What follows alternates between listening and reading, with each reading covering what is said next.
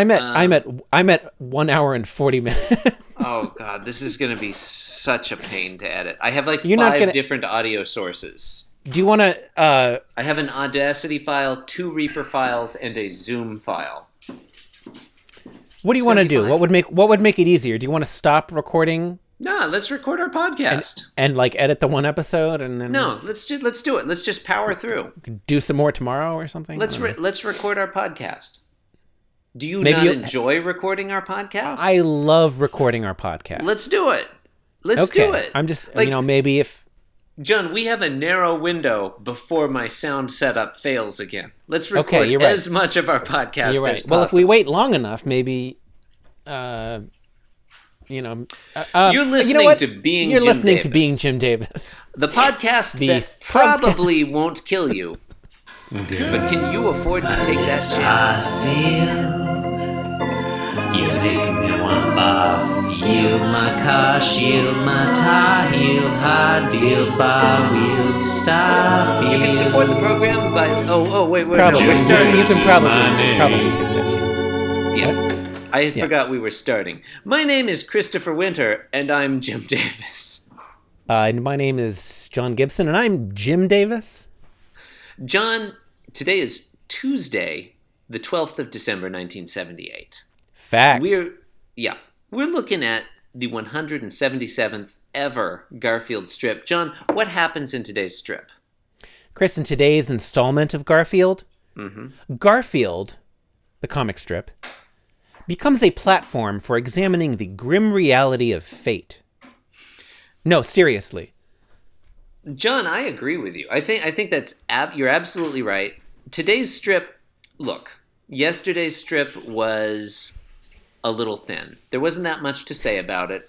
And as a result, yesterday's episode of our podcast, Yesterday's episode was a little brief. I can only assume that it was in the 5 to 10 minute region. And probably a lot of listeners were upset about that. But Well, they who can knows, because it relax hasn't been edited yet. You know, at all of this our point, recording we don't sessions, you know, like every episode we do takes 4 hours. Well, Sometimes they get edited down more than other times. we have a tight recording schedule, John. 8 hours of recording, 8 hours of sleeping, 8 hours of editing. That's just every day. 8 and 8 and 8. 8, 8, 8. It's what our lives have become. Oh God! I mean, You know, it feels like that you know, sometimes. Having a podcast, it's a lot like owning a cat. Mm. And when you own a cat, I thought you were going to say it's a lot like being a parent. yeah, you know, that would have been another way to go with it. In panel one, No, John, I was just reading the dialogue of the strip. yeah. Just so that's clear. So panel one, I kind of like this panel. John is John Arbuckle, that is seated at a table, counter, whatever. Who cares? And he has a plate of food in front of him that consists of mashed potatoes, peas, and I'm going to guess some sort of mysterious third meat. substance. It's a brown thing. It has some lines on it. It could be a brisket. It's not a stack of pancakes, is it? It could be a small acorn squash. Could be a star fruit. It's honestly hard to tell. And he's holding a fork in his left hand. He's holding the fork sort of aloft. in the air. Yeah. Yeah. And he's saying, "Oh, you go ahead. He's saying, "I own a cat." A recap, presumably, of the last 6 months In of my Garfield country, continuity. cat owns you." Call back. Yeah, Russian Garfield. I love John Arbuckle's expression in panel one. He's super deadpan. Yeah, and getting ahead a little bit, but panel two. The only change I would make to panel one, John, I wish instead of "I own a cat," I wish you were saying "I own a fork." I own a plate of mashed potatoes. Panel two, he's scooping up some of those peas with the fork. Yeah, he's having a little discourse over his dinner Jim Davis has attempted to draw his head bowed down, so he's looking down at the peas, but he's failed miserably. It just looks like John Arbuckle's head has become shorter. It does. He does not know how to draw John Arbuckle's head angled down. Which is, it's interesting considering like how much Jim Davis experiments with like unnecessarily complex camera angles. It's true.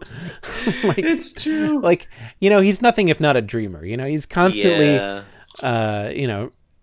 reaching for the stars, as it were. He's always stretching. He's always trying something. He's always experimenting with anything except a different joke. Yes. To wit, John is saying, and when you own a cat, eating a normal meal takes on an all-new perspective. You know what? I'm going to go ahead and contradict what I just said. I think I like that because he's saying all-new perspective. Uh-huh. At the same time, the perspective on the face. The perspective is weird. Yeah, that's funny. No, but it is all new because it's a weird angle. The face is angled down and kind of scrunched up. I guess. I think it. You don't think that's text painting? No. I mean, not deliberate text painting, no. Okay, as opposed to everything else that we find in Garfield, which is totally deliberate. Well, because to me it doesn't look like the face is at a new perspective at all. It just looks like John Arbuckle's head has shrunk. Well, that's why we mentioned... he failed so poorly to draw a different perspective. But yeah, so you would have liked it better. You would have liked it better if he said, when you own a cat, eating a normal meal feels like attempting to take on an all-new perspective. And failing. or in when you own a cat, eating a normal meal feels like your head has shrunk for some unknowable reason. Yeah, okay, all right. Okay, I see that. Okay. Panel 3. He's staring at the a bit of that brown substance that he's picked up off the plate with his fork, which is odd because really holding in panel 2. I'm sorry, I didn't mean to. But in panel 2, it looks like he's picking up those peas. It does. Well, time could have elapsed in between panels 2 and 3. There's often a gap in the continuity between panels 2 and 3. Yeah. So anyway, in this one, he has roughly the same amount of peas on his plate. So he clearly ate some peas, got up and went and got some more, and came back and sat down again. And now he's the most parsimonious explanation. Yeah.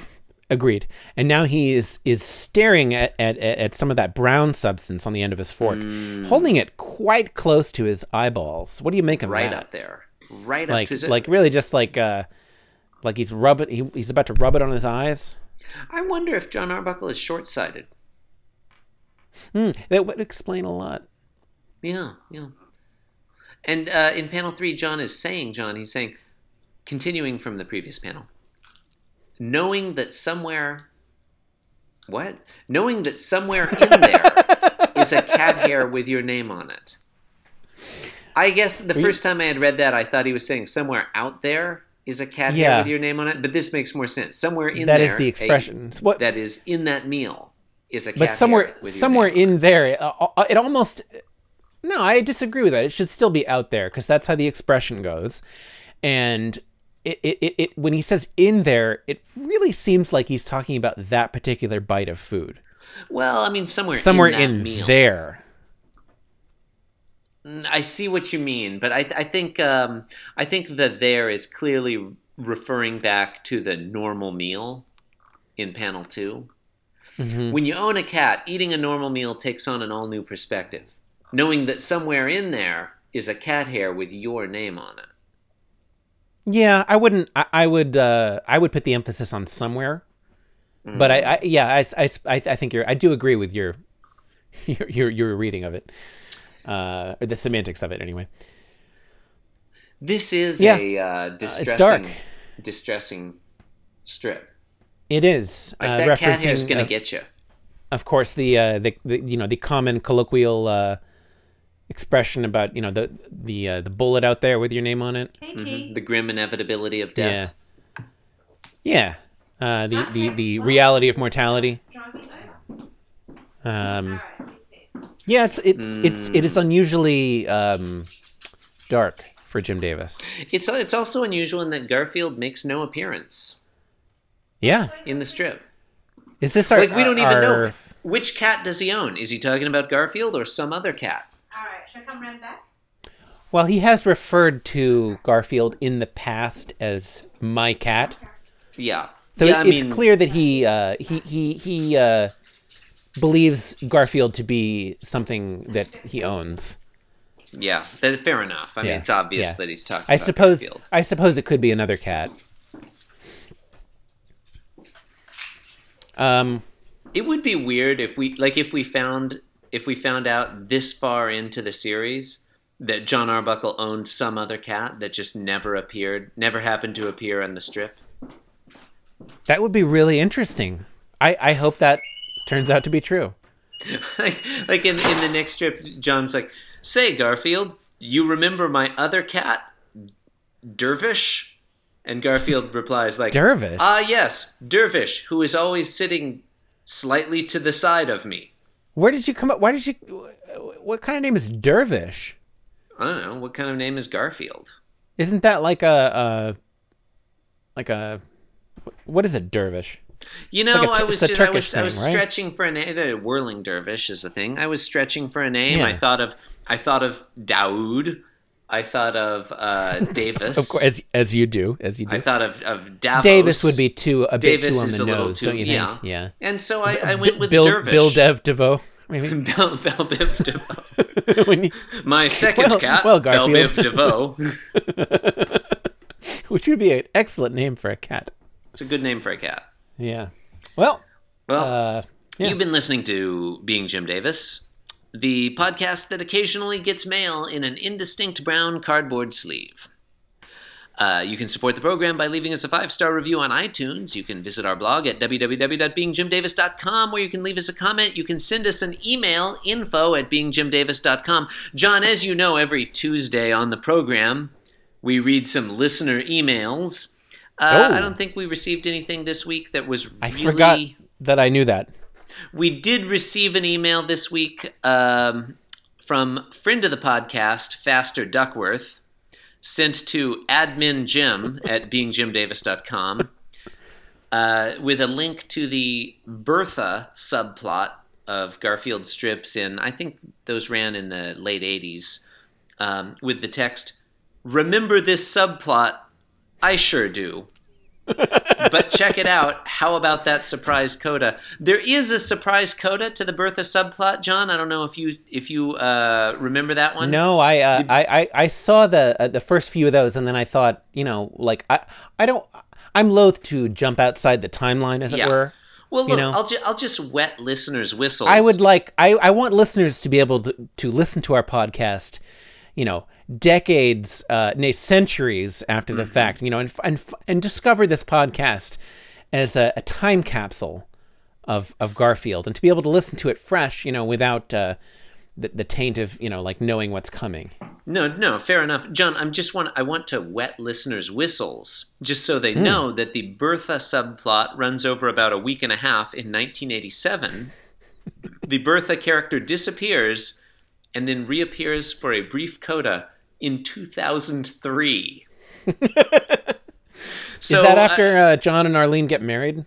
Not Arlene, Liz. Did John and Liz get married? I think so. I don't know about that. But listeners, stay tuned, because 9 years from now, we will discuss Bertha. And then, what's that? God. 16 years after that. And then the universe will implode. 16 years later, we will discuss Bertha again. I mean, it would have to implode because she's so fat, right? That's the funny. I mean, don't give it away. Don't give it away. I mean, her name's Bertha. I mean, it's a cruel. Yeah, it is a crass and sexist depiction of an individual. John, let's hold off this. With a genuine medical, condition. I don't want to preempt our discussion of 9 years from now. It's okay. We'll have forgotten it by then. We discuss this in oh my God, in 2025 or 2026, I think it's a little more complicated than that, but we'll get to it in 9 I give years. I give a 30% chance of one of us being dead by then. What do you think the odds that we make it to the 1980s are? Like, not the late 80s, think, just the 1980s. 1980s, I think you'll cut this part out, right? Yeah. No, you don't want people actually, like hearing us talk shop. I think I'm probably going to quit this in a couple weeks. I mean, this was a very traumatic session for you. I mean, this. No, this has been a lot of fun. I think we can make it to the 80s. All right. And you can follow us on Twitter at @BeingJimDavis. Or follow me at The Chris Winter. Thanks for listening, and I'm supposed to give my Twitter handle here. See you again tomorrow.